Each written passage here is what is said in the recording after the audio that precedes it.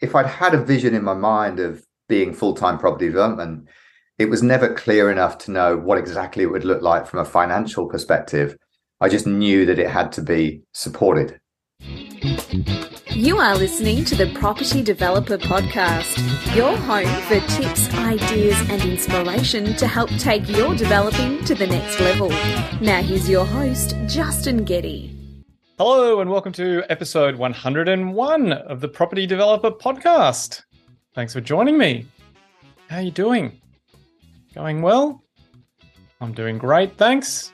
Had a busy couple of weeks. Got quite a bit done, which is always nice.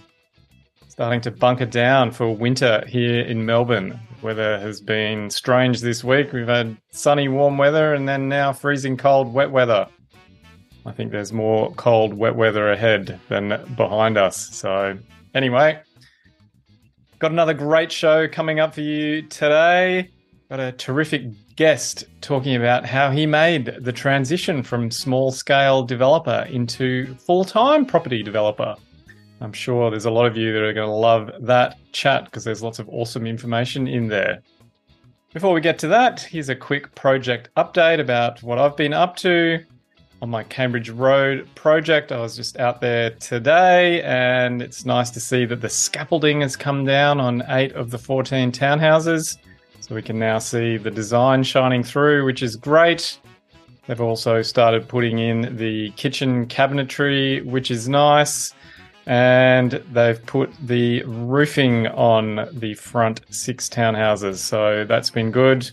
Now they're working on putting the cladding on at the front and working towards finishing off the lock-up stage for the back 8.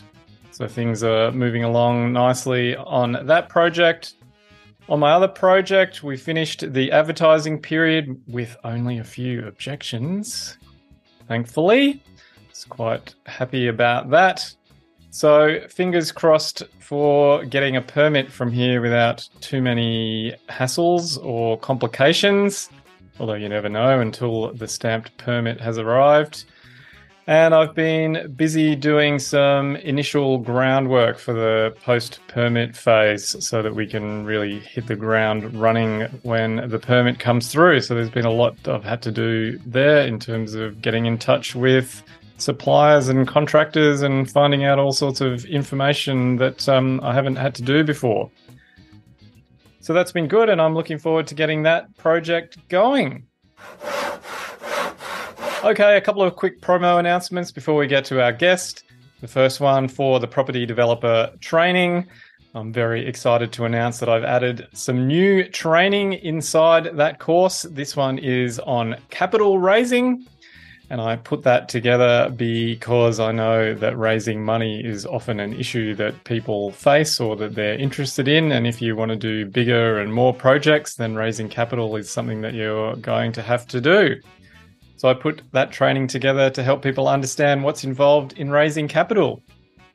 So in the course, I cover off how you work out how much cash you're going to need to start and finish a project and when during the project you might need cash. We look at debt and equity, what's the difference and which one is the right one to use. We look at the legal considerations for when you're raising money. We cover off investment proposals and how you can pull together an effective investment proposal for prospective investors. We talk about where you can actually find investors and a whole lot more. So there's heaps of awesome content and information in that training. Now, if you are a member of the Property Developer Training, that's awesome because you'll have access to this as part of your membership. If you would like to get access, then head over to propertydevelopertraining.com and check out all the things that are included inside the training, including the Property Developer Training, which is my step-by-step process for doing a small-scale property development. There's also the Taking It to the Next Level course, which focuses on what you can do if you want to become a full-time developer. There's also the social wall where I post things about what's happening in the development world. And of course, the forum, which is the area where you can ask questions and have questions answered. So there's heaps of awesome stuff inside the training. I'd love to see you in there. I hang out in there all the time, so it'd be great to see you there. And don't forget to pick up a copy of my book, Become a $1 Million Property Developer, An Insider's Guide to Wealth, Fulfillment and Glory. You can pick that up at propertydeveloperpodcast.com/book if you want to find out a bit more about the lessons I've learned along the way. And finally, a quick shout out for the quiz. If you want to find out how ready you might be to become a developer, head over to propertydevelopertraining.com/quiz and take the free quiz.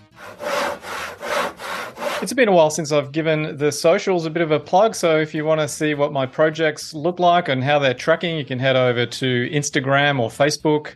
I just posted some good footage this week, some aerial footage of how the site is looking. So jump over there if you want to catch me on the socials.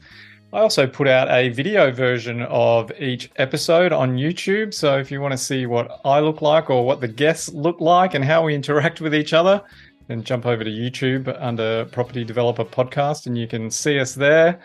And one final request, it's been a while since I've made an ask for reviews. So if you're feeling generous, jump over onto iTunes and give the show a review. It's a great way of helping other people find the show. Okay, on to today's guest, Nolan Keenan from Avaline Property. Nolan has gone from starting out as a real estate agent before working in IT and then recently becoming a full-time property developer. Nolan shares with us his story of progressing from a simple splitter project to now managing multiple medium density projects and setting his sights on going to even higher levels. In this conversation, we cover why he decided to do his first project in another state, how planning delayed his next project, and a really fantastic discussion about how you can transition into becoming a full-time property developer, which I know many listeners out there want to do. So be sure to listen out for Nolan's one key thing to understand before you jump into developing full-time. I'm sure you will love this chat because I really enjoyed it. So let's get stuck in by finding out what Nolan would eat until he was sick. It's changed a few times over the years, actually, but I'm going to take the recent one is blueberry yogurt. It's I found a really great brand and I can't get enough of it, and I do actually eat more than I should, so it would be that. Yeah, well, I can imagine eating too much yogurt would make you feel quite sick. Yeah, you don't need to eat that much to feel sick, actually. Well, it's sort of good for you in a way, but then bad for you when you're eating that much of it that makes you feel sick. Exactly. Yeah. Well, hopefully your guts are good for all the nutrients that are going into it from the yogurt. So overdosing on probiotics. Yes. Now, we're here today to talk about property and your developing journey. You've got an interesting story to tell in that you've transformed into a full-time developer, which I know a lot of listeners will be really interested to hear about how you made that journey from fledgling developer across into full-time, and we'll get to that. But can you give us a bit of an idea of, well, first off, how you got into property, and then we'll start talking about some of your projects. Yeah, absolutely, Justin. So I've always loved property. I know I've heard a lot of people say that over the years. I love property. I'm passionate about property. I've heard those words come out of many people's mouths, but and I'm going to say them myself. I am. I started in property as an estate agent from an employment perspective in the 80s. And I worked as an estate agent for around about 6 years before embarking on a different career. But over the years with property, I've had investment properties. I obviously had my own houses and apartments from a primary place of residence perspective, a home, and yeah, it's sort of been a theme of my entire life, really. Yeah. How did you get into becoming an agent? Well, you go to school and you either leave school at 16 in England or you go and do A levels or a national diploma. I did a national diploma in business and finance, and I just couldn't see myself working in sort of admin type roles, or the other option was to join the armed forces, which where I grew up in a town in Herefordshire was quite a sort of strong theme as well for employment. And I love talking to people. And so I kind of naturally gravitated towards sales. And not that I was specifically looking to be an estate agent, but it just came about in the sense of I wanted to be in a customer facing role, if you want to say. And that's the one that just sort of popped out of all the other ones I was looking at. And so what are the things that you learned or discovered being an agent for 6 years? I had I wouldn't call it unique necessarily, but I wasn't a pushy salesman. So I think that I think with negotiation, it's interesting. People don't want to feel pressured. People don't want to feel like they are being pushed into a corner necessarily. And I've seen salespeople do that over the course of my career. That's not my style. One of the things that I did find curious during that 6 years was that actually it's not curious. It's kind of, it makes sense when you think about it, but people don't always know what they're looking for. So they would walk into my office and they would say, I'm looking for a 3-bedroom house with 2 bathrooms and a double garage and blah, blah, blah. Right. And you go, okay, well, look, I'll see if I can find you one of those. On occasion, I would take people to something which was quite different to what they described in their mind. And I would say most of the time they would latch onto it and kind of, they'd be like, well, I didn't even realize I'd like this, So it's quite interesting how people have an idea in their minds of what they want from a property perspective. But when they see something else, it actually prompts a different response that's quite favorable, which is interesting. And then did you do any developing then, or is this something that came later? What happened after the real estate gig? Yeah, no, I didn't do any development for a number of years, and my first development wasn't until about 7 years ago now, 7 years ago. I went into property investment, as in building an investment portfolio, before I got into development. So development's definitely more recent, much more recent. Yeah. I think you mentioned you ended up in an IT type role.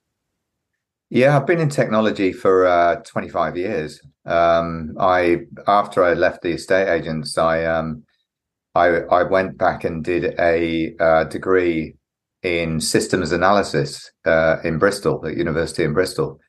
And I graduated in 98 and went straight into a technology project management career, which is where I've been until literally a month or so ago.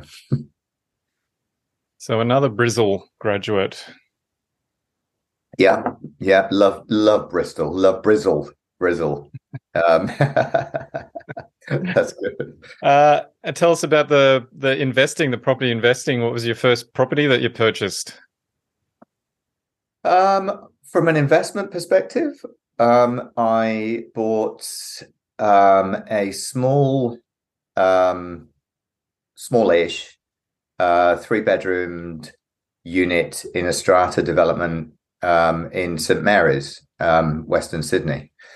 And I bought probably half a dozen investment properties in a very, very short space of time at that point in time.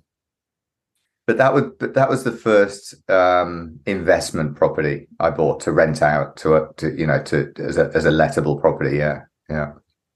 And then tell us about moving into developing. Yeah, that's always a good question, isn't it? Because everyone's got a unique journey there. For me, it's really about with the investment properties. I would start to look at the growth over a period of time, and don't get me wrong, there's a lot to be said for buy and hold. right? It's not that I'm saying it's not a good idea, because it's definitely absolutely a strong part of anyone's strategy. But for me at the time, I'm quite impatient. And I was kind of looking at it, and I was looking at the numbers, and I was looking at the time frames, and I was kind of like, what am I going to do while these places are growing in value over the next 15, 25 years? And I started feeling a bit sort of like, okay, I need to accelerate that a bit. And that's kind of how the jump into development came about. It wasn't a jump; it was a gradual move. But it was kind of like, okay, what else is there around property that's faster? And it didn't take long to sort of go down that path of property development, and started doing some education and what have you along that path. So yeah, that's kind of how it came about. I'm through my impatience, really. And the first project, what did that look like? The first project was 2 dual occupancies that I designed myself on a splitter block in southeast Queensland, in Logan. I bought the block with the help of a buyer's agent. I was working full time at the time, and my job was quite intensive. So but I worked very closely with the buyer's agent, because part of my approach to everything is learn as much as you can from everyone you work with. So I worked very closely with him to understand what his sort of value prop was to find me a property, and he identified a few in and around Logan Council. We landed on this one, and I ended up building two dual occupancies, 3-bed, 1 unit in each one. And I basically drew the design myself from a few things I saw on Google, took it to a builder and said, can you build this?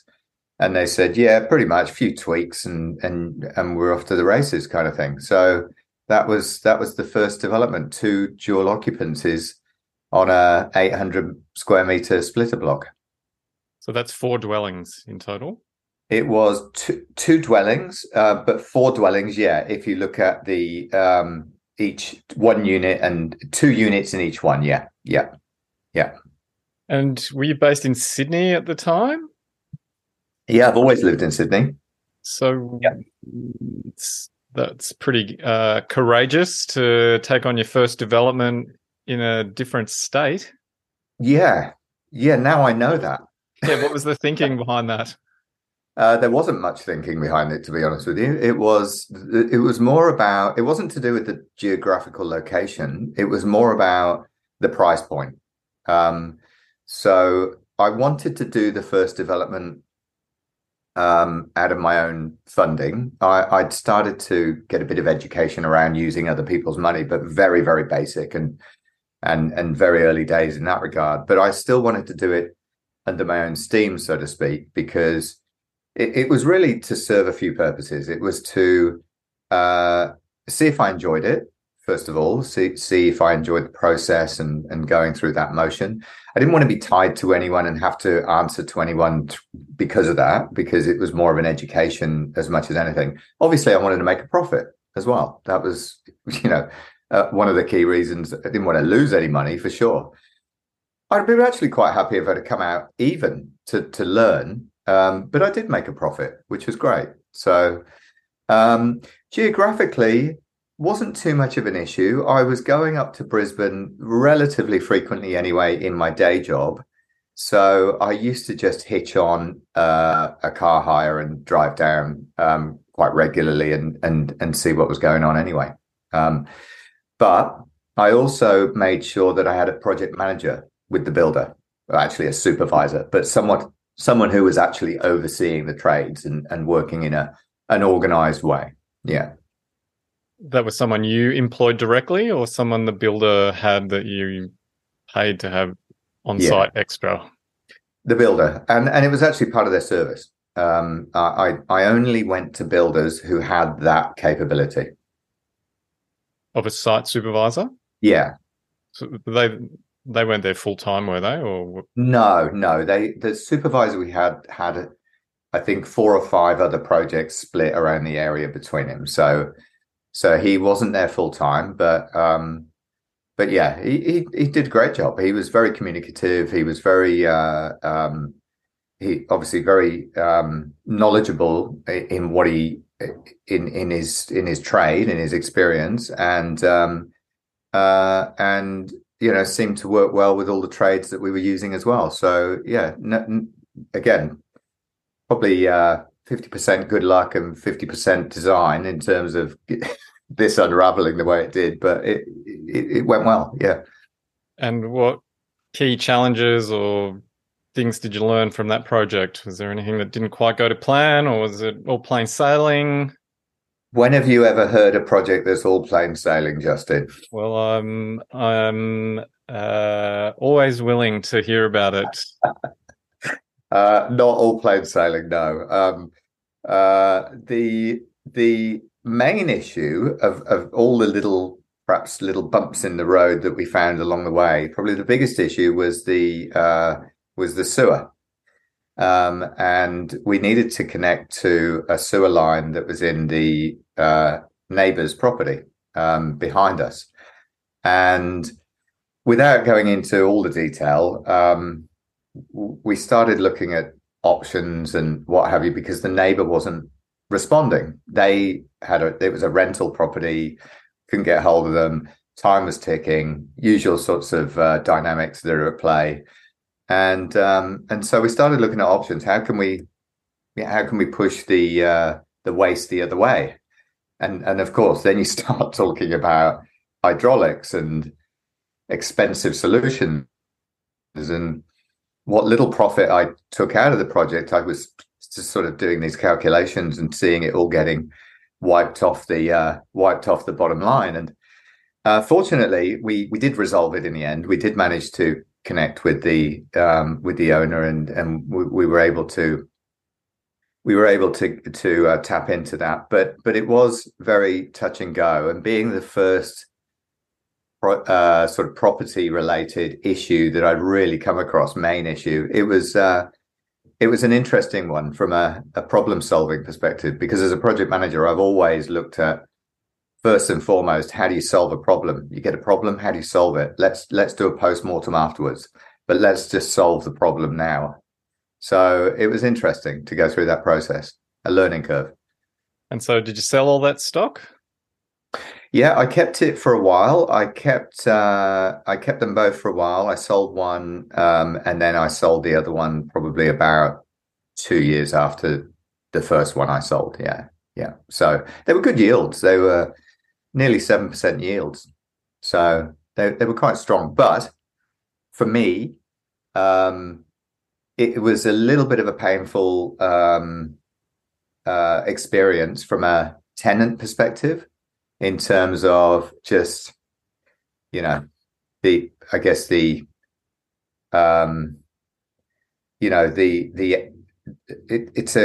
a grey area personally, but it is a particular demographic, and you will get a particular tenant, and you do have to face that fact. It's a reality.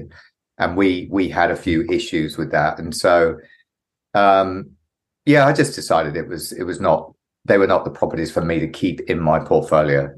So I let them go. Yeah. Yes. Is it Bogans from Logan, I think, is what it's known for? I wasn't going to say that, but I've heard that. Yeah. And now I've heard it again. That's all right. I grew up in Southeast Queensland, so I'm very familiar with those kind of areas in Logan. So that's okay. Apologies to any listeners from the Logan area. You've clearly got license to be able to say that. I don't. Let's quickly move along to your next project. What happened? What was number 2? Yeah, number 2 is what's finishing up at the moment, actually, which is a 5 townhouse in Newcastle, in Stockton, in Newcastle, which is a beachside location. We're 1 block back from the beach. It was a 1,012 square meter block, normal quarter acre, and R2 zoning. But yeah, we got 5 on it, in a sort of duplex parking space triplex format, with a driveway going down the long boundary. So literally, we're in the settlement process right now with that, aiming to have settlements completed by the 24th of April. Well, that's exciting. It's always great when you can see the finish line in sight and the bank balance might get into the positive territory for a change. Momentarily, yeah. Tell us about how you selected that area, or how come you decided to go closer to home? Well, yeah, that was a conscious decision now in terms of bringing it a bit closer to home because, again, even though it wasn't too much of a challenge for me at the time with Queensland, I did want to have the next developments as being within driving distance to be able to get to them. So that was one of the aspects. I sort of look at, I've got a roughly 3 hour radius around Sydney from Sydney where I live, of where I'd be prepared to go, and that's kind of my target zone, if you like. This particular property itself, in terms of the site, I was looking all over Newcastle at the time. A property came up that was on market, which we made an offer on. When I say we, I mean myself and two JV partners who had agreed to do a project with me. That didn't come to fruition, but I'd already done a letter drop in the area, and I got a call from another property not far from that one on the same size block. So we'd done all the numbers. So when I spoke to the owner and he said to me, "This is what I want," it was a very quick kind of, we can do that, because I already had the numbers there in front of me. So we ended up getting a site from a letter drop. We on a 7-month delayed settlement. We were aiming to get DA in that time. Didn't quite work out that way. Yeah, that's the location was just fantastic in terms of Stockton Beach, and it's a great little suburb. So yeah, it was a good find. And how'd you go through planning? Well, as you know, Justin, and many people who listen to this who've gone through the same process, you just never know what's going to happen with a DA, do you? And it doesn't matter how much you think you've designed it within the, constraints of what it is that council are looking for. There'll always be something or multiple things. So we got an RFI after a few months with, from memory, I think it was about 12 items, I think, something like that, maybe more. Some of them were pretty straightforward, some of them not so much. And so that takes time. So by the time we'd sort of gone through that process of responding to the RFI, going back into council, the initial assessment officer was then replaced by another assessment officer. And yeah, it's kind of like, just throw it at us. Come on, we're ready. So what should have taken, we thought, maybe 4 or 5 months that our architect had seen similar DAs take, actually ended up taking 8 months. And to be honest with you, I didn't even think it was going to take 8 months at some point. Well, to me, that even sounds pretty good. 8 months. Exactly. We know now, in today's environment, it is pretty good, But yeah. Any other challenges or interesting things that happened along the way in that project? Yeah, there's been a few. It's interesting. I'd say the homeowner's warranty insurance threw a curveball. We went through a non-bank lending path for this project, and the homeowner's warranty, they wanted us to provide very detailed information from our lender.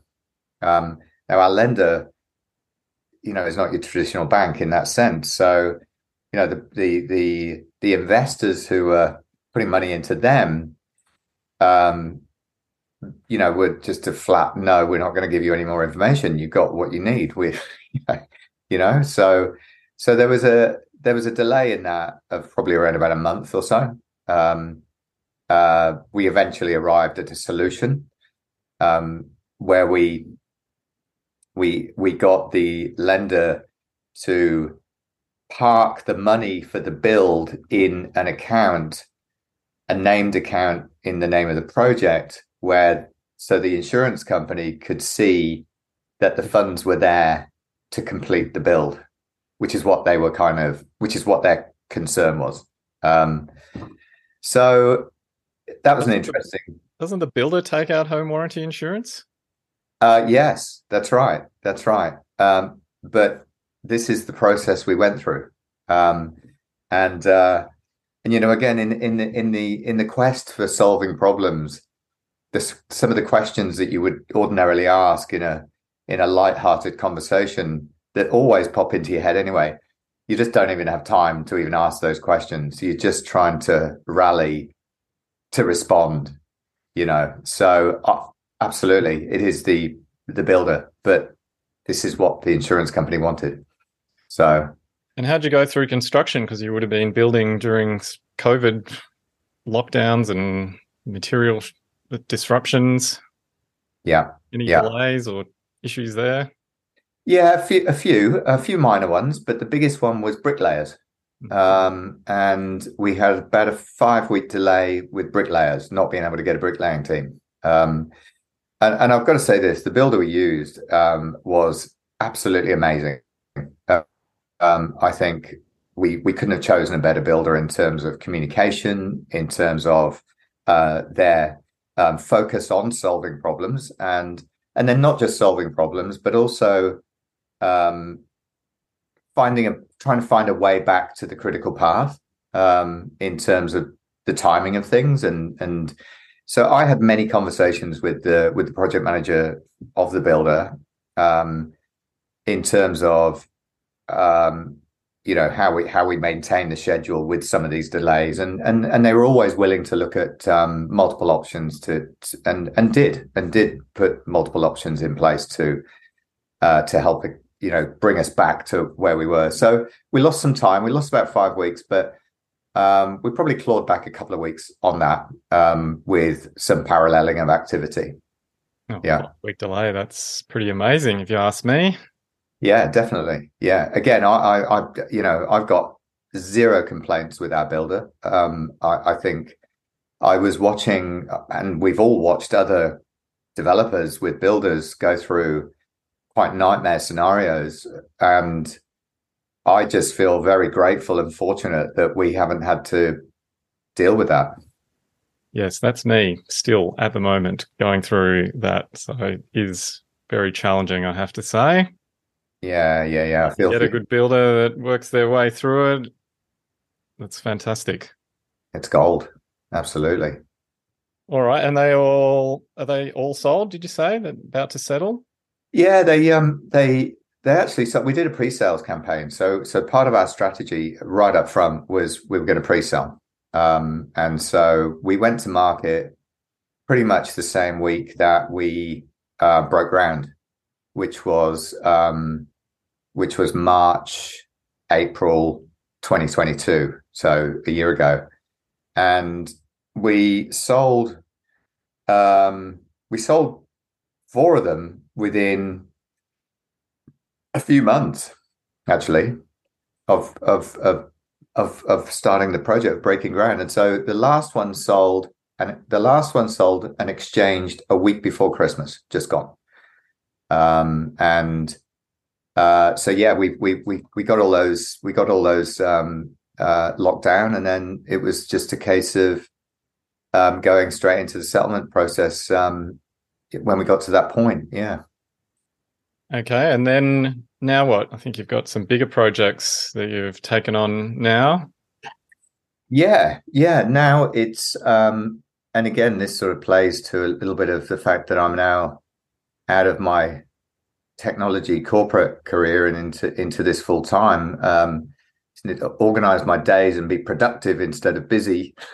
But I've got 14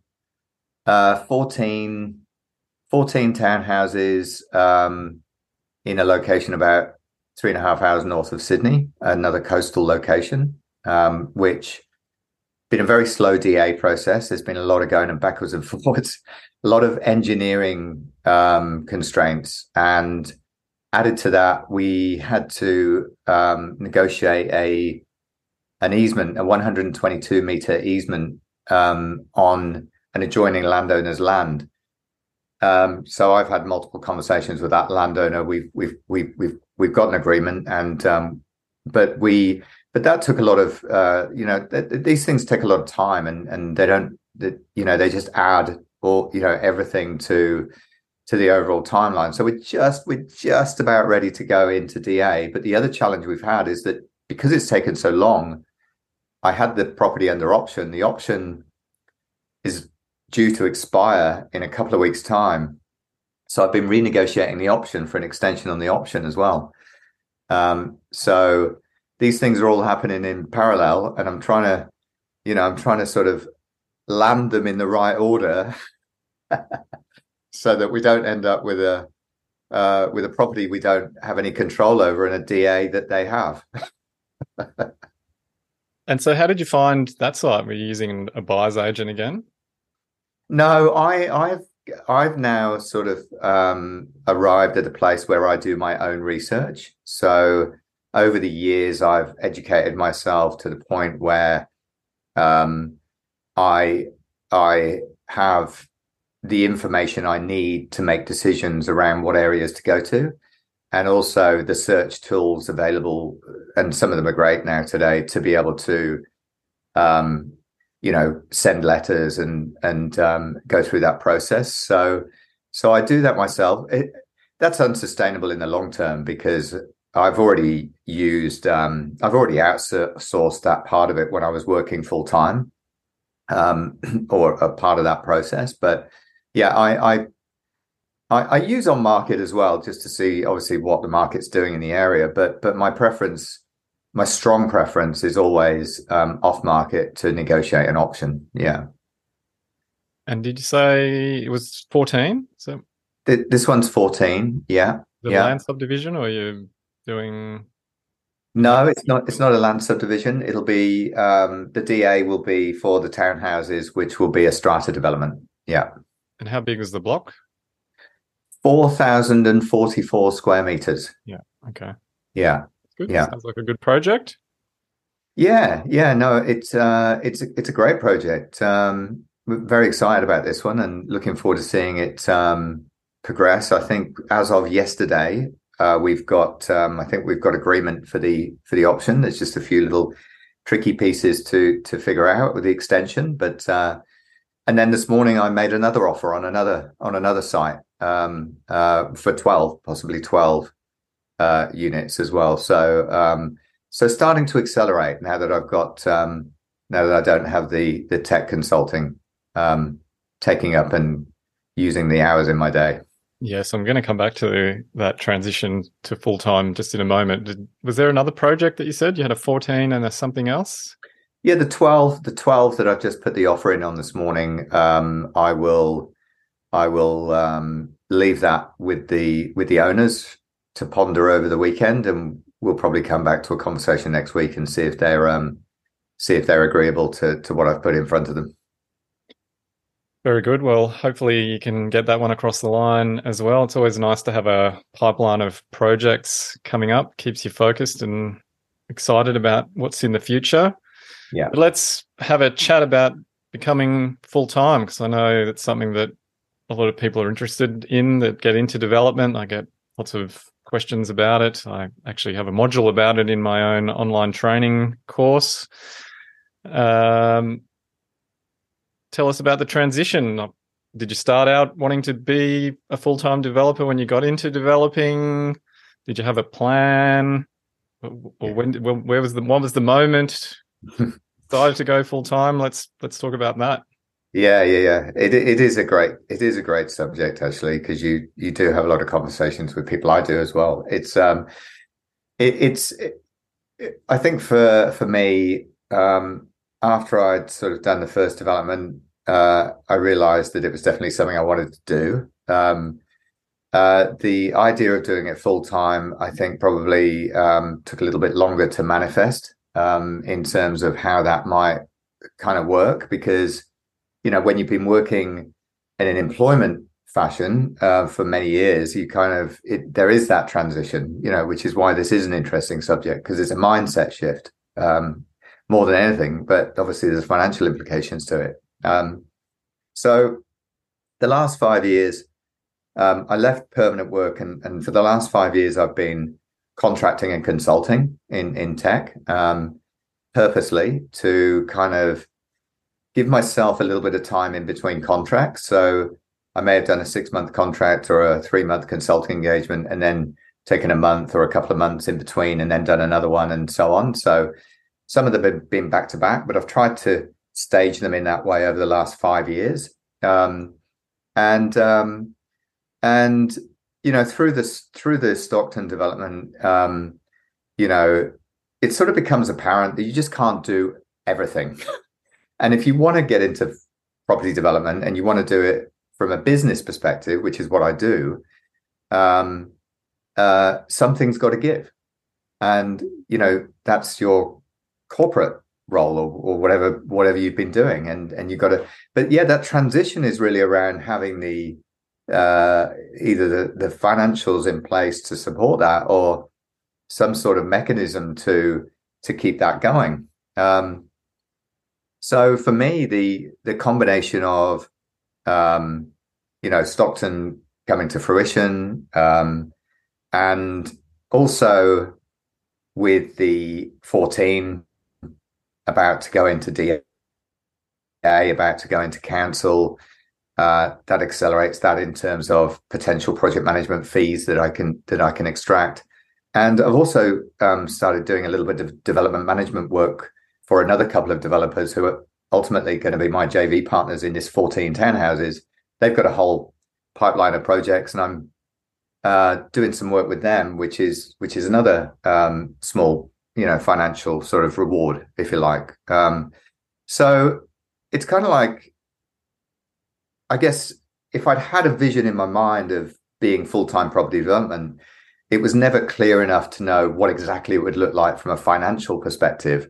I just knew that it had to be supported. And it just so happens that the consulting that I was doing previously came to an end. And it was kind of more of I'm just not going to go and do another one. And I'm going to focus on this, rather than a big celebration about now I'm a full-time property developer. It's a much more gradual, smoother, lower key process than you might expect, And so did you have a cash flow plan in terms of generating fees and income, or did you take a bit of a leap? Definitely got a cash flow plan in terms of fees, but there is also a bit of a leap. Yeah. So, if you were a bit more maybe conservative, you would probably go and do another contract. I don't mind taking a little bit of risk. That's the kind of industry we work in to some degree. You got to take a punt, and when you weigh it up, you kind of go, look, what's my time worth, right? What can I achieve with the hours in my day when I'm not being distracted by a technology consulting role, which can be quite consuming, and you got to kind of weigh it up and go, what can I do in that time? And how quickly can I accelerate things if I get that time back that I wouldn't normally have? So it's kind of like, you got to weigh up many, many things in the decision to go into full-time property development. And that includes your vision and your plan for where you see yourself in 12 months, 2 years, 5 years, whatever it might be. For me, this is a business. I fully intend for Avaline Property to be a bona fide property development business with a pipeline of projects both underway and at various phases in their in that process. So yeah, I've got a clear vision in that regard. My view on that is I'd rather spend my time building my business and realizing my vision than using my time to do that for somebody else. Yeah. That's not to say that working for somebody else is a problem. It's up to each person to decide. But yeah, I'd rather use my time to build out my vision and realize the things that I want to do in my life. So that's why I do it. That's what I do. Absolutely. Absolutely. And I think where you might struggle is if you don't have that vision, is if you're not clear on what is it you want to do. Because just saying you want to do property development is not enough. You've got to have more than that. There's got to be more meat on the bone to that.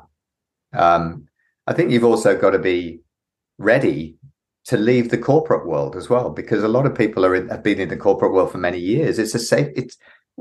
Here's the irony, I think, of corporate world is that you think it's a safety net, but it's in fact not, because you're at the mercy of someone else. No, I talk about that in my book, Nolan. I make that point. It's like things can happen, as we saw in COVID, and suddenly there's layoffs, corporate changes, and it's got nothing to do with you. Got nothing to do with you as a person or who you are and the job you do. It's just a decision that gets made at the upper echelons, and you get cut. That's it. Like all the people that were working in hospitality and the arts during COVID, their jobs just disappeared. It didn't really have anything to do with them. Yeah. So there is risk there working for other people. There is more than people, I think, recognize. Which is funny because the banks really like people who work for other people because they get a regular paycheck. But anyway, right. You said there was a lot of it was to do around a mindset shift. So what was that shift? Well, to some degree, what we were just talking about in terms of that kind of, that sort of safety net that you think is an employer, if you like, is part of it. But it's also, I would say, if I was to sort of sum it up, because it's quite complex, but for me, it really comes down to a few things, which are your motivation. So not just how motivated are you, but what is your motivation? Why your why. We talk about this. What's your why, right? So, but it's partly your motivation. It's partly there's a leap, and it may not be a leap because you've probably done it gradually over time in terms of what are you capable of, right? So what's your capability? Development's it's tough. It's not easy. And you do have to invariably solve multiple problems, some at the same time. And so if you're not that way inclined, if you get lost in problems, then you're probably doing yourself a disservice by getting into property development. So you've got to have some very clear understanding of your own capability and what you're capable of.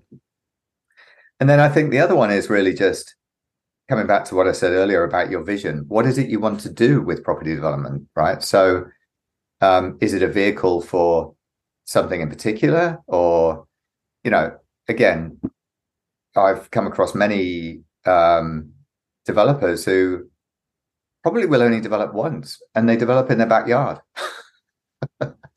They've got a big block, they subdivide, build a house, and they're happy. That's it. I wouldn't call that a developer.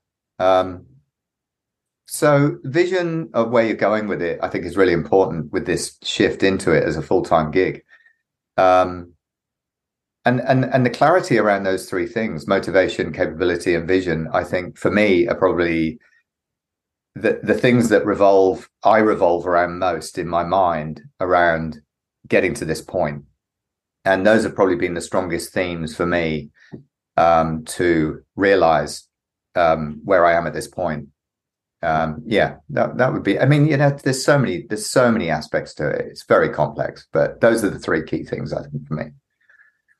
And what about any challenges or unexpected things that have popped up since you've become full-time? Because I remember when I first came full-time and I thought all my dreams were going to come true when I started working full-time. And then a couple of months in, I'm like, oh, I still got all this crap I got to deal with. I've still got life, all the things. Yeah.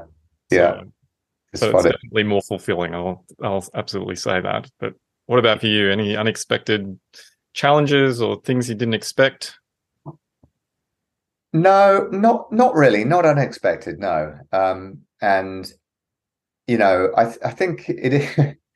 I think the biggest thing for me now, where moving into this full time, is that, like I said, there wasn't some grand plan where I said, right, on February the 27th, 2023, I'm going to leave corporate and become a full-time property developer. It just didn't.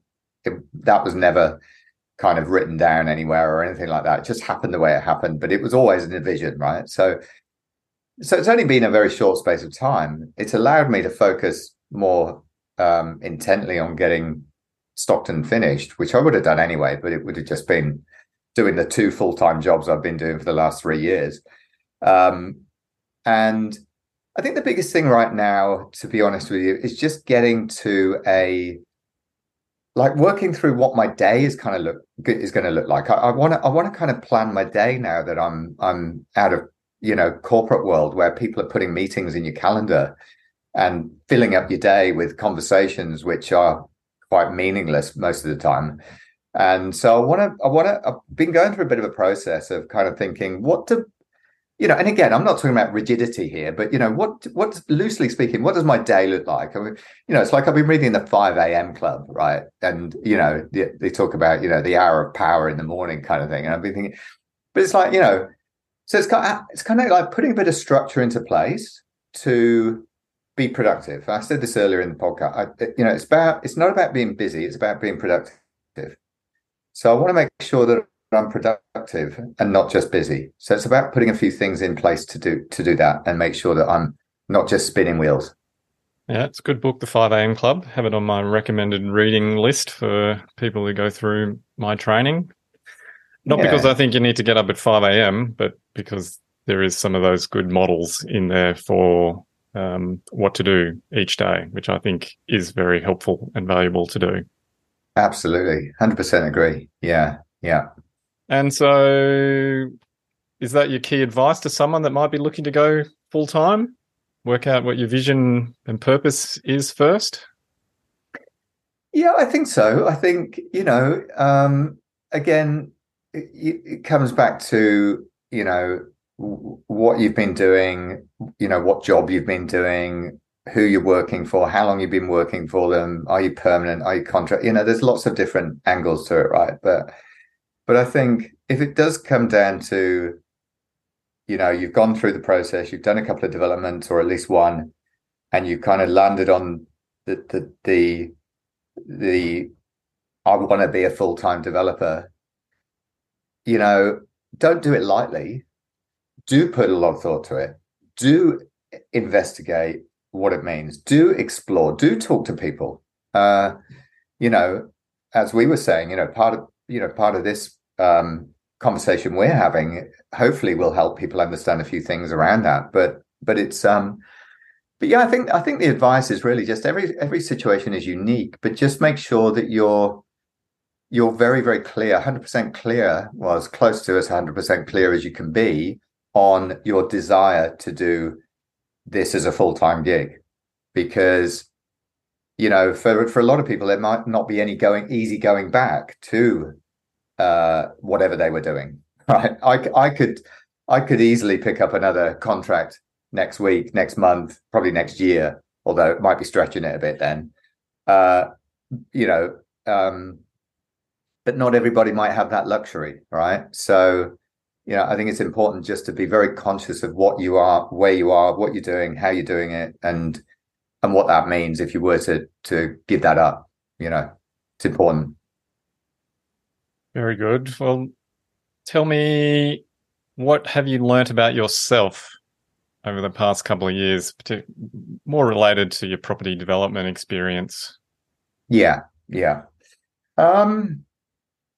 It's interesting how I did a lot of leadership training when I was in corporate world. And, part of that leadership training when I led teams was about the stress response that you might have when you're in certain situations. There's a different response you will have when you're under stress to that which when you're not. And so from my corporate days, and there's a lot of stuff I've done in corporate world that's really useful, really handy. But I've been very conscious of that over the last couple of years in terms of how I respond to things and how I deal with people.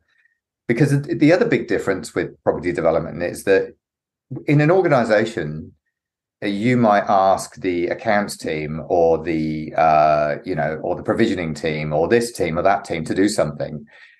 It's very different in the world of development where you're working with consultants who have other clients. They don't work for you, and when you're under pressure and your response to things could be not what you either expect or you've never really thought about it. For me, I've really been conscious about managing my response to stress and how I deal with consultants and professionals.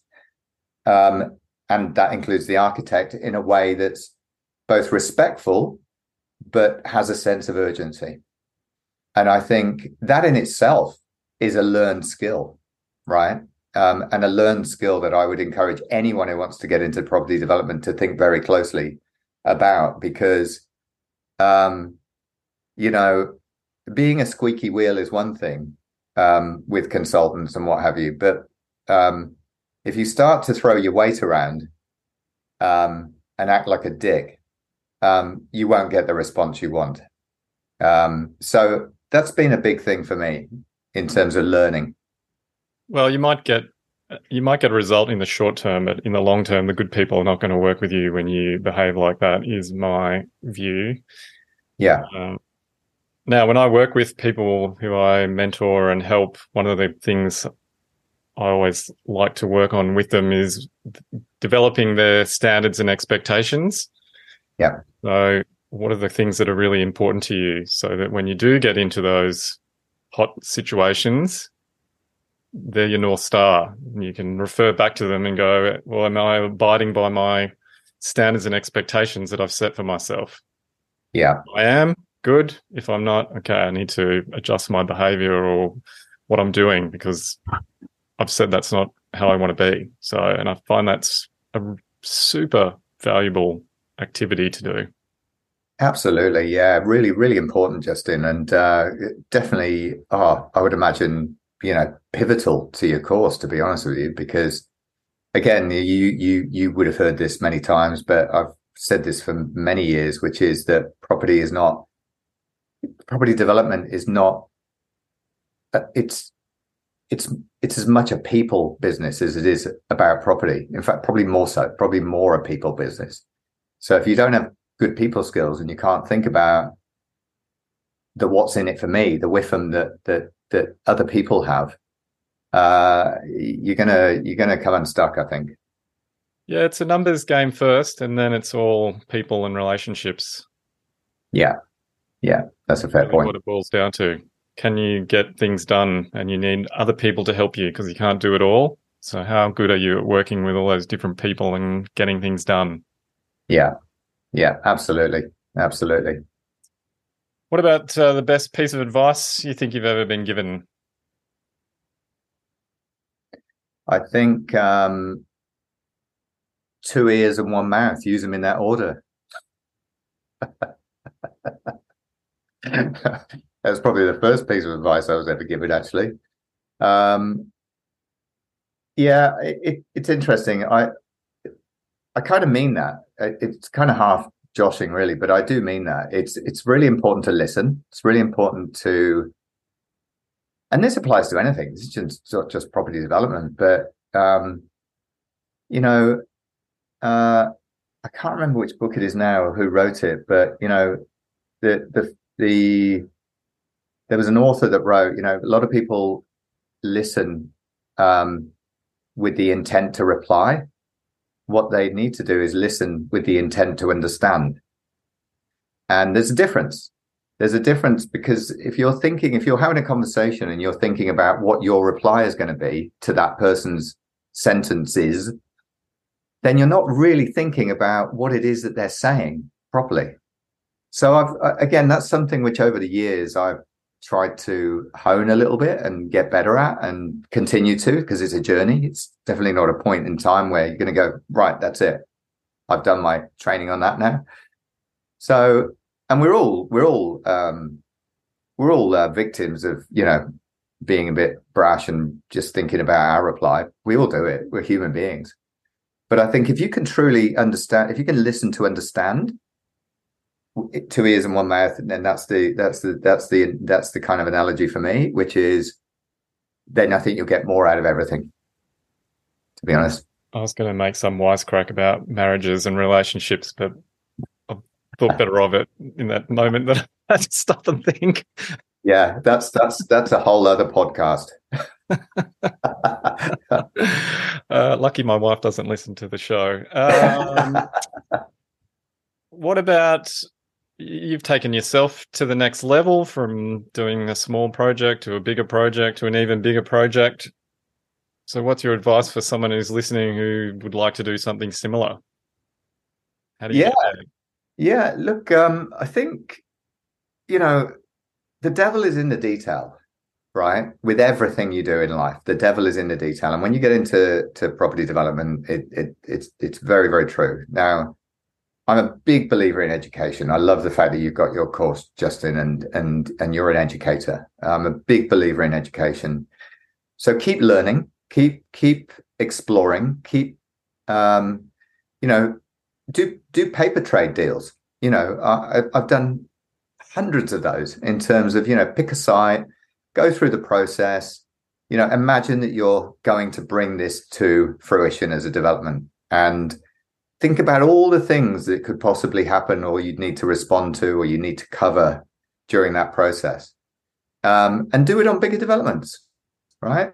From a development management process, I've got the opportunity now to work on a Class 2 development. And that's another ball game entirely, having only done Class 1A. So it's, and again, for listeners of this show, it's, for Class 2 is, apartments and that type of building. So for me, I think the advice would be just keep learning, keep exploring, keep digging, keep scratching. You've got to, the only way you can learn is by, education's one thing, but then you've got to go and put it into practice to really learn and embody that. Because until you actually go through the motions, it's still only going to have a certain impact from a mind growth perspective. So I think in terms of, or a growth mindset perspective. So it's important to learn, but it's important that if you want to, either go on to bigger projects or any project, that you actually go and find a project and do it and put it into practice. Yeah, I always like to say that doesn't matter what happens to you, no one can take away your knowledge and wisdom that you acquire along the way. And it's the best investment you can make in yourself. Absolutely. 100%. Love that. Yeah, the returns are exponential over a lifetime. Yeah, that's true. And the name of the company, Avaline Property, so is there a story behind that? There is a story behind that, actually. And that is that my sister, who's in the UK, she decided to trace our family tree. And she actually got as far back as the 16th century. And when you go that far back, you start seeing lots of different, obviously, channels coming off in terms of where families come from and so on and so forth. One strand of our family was from France, and their name was Avaline, or as the French say, Evelyne. So they came to England from France in the 18th century, met Thomas O'Keenan, one of my distant relatives from Ireland, and they got together in Shropshire, of all places. And so Aveline is a family name, and that's why I used it.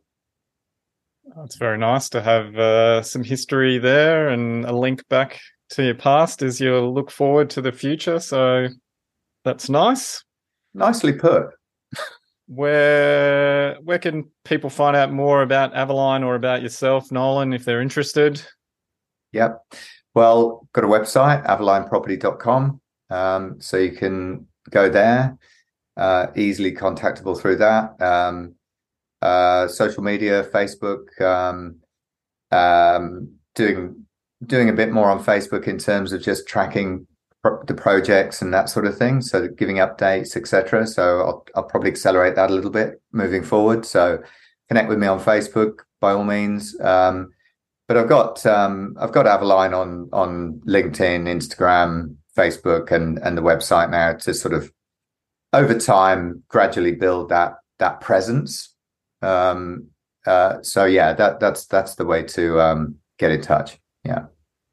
Very good. Any last parting comments or things you'd like to mention before we round out the show? No, look, I think we've covered a lot of ground, to be honest with you, mate. I think that I think just the clarity would be the main thing. Just, if you are interested in property development, if you haven't done anything, start small, learn the ropes a bit, do it in a way that's not going to hopefully break the bank too much. And, if it's something you think you want to do, but you haven't done it, you've got to give it a go, right? So you've got to try something to really know whether you like it or not. But yeah, just try and go through that process of gaining clarity if property development is something you want to get into, and through doing, you'll get that. That's probably the last bit of advice I would give. Yes, you absolutely have to do a project to understand what property development's about. You can read all the books you want. Until the rubber hits the road, it's all theory. That's it. That's right. All right, Nolan, it's been awesome talking to you today. It's been great to have you on the podcast. I've really enjoyed speaking with you, and thank you for sharing your insights. I'm sure people are going to really enjoy hearing about how you became a full-time developer and hopefully inspire some other people to make it across the chasm. Yeah, I hope so, Justin. And thank you so much. I'm very grateful for the opportunity to come on your show. As I said to you before, I listen to it when I'm driving. I love listening to it. So I'll see if I love listening to myself so much. Probably not, but thank you. It's really grateful. No, it's been my pleasure having you on the show. I've really enjoyed speaking with you, and best wishes for the upcoming project. Hope you land that 12-unit deal. Thank you. Same to you too with yours. Good luck. See you later. Thanks, mate.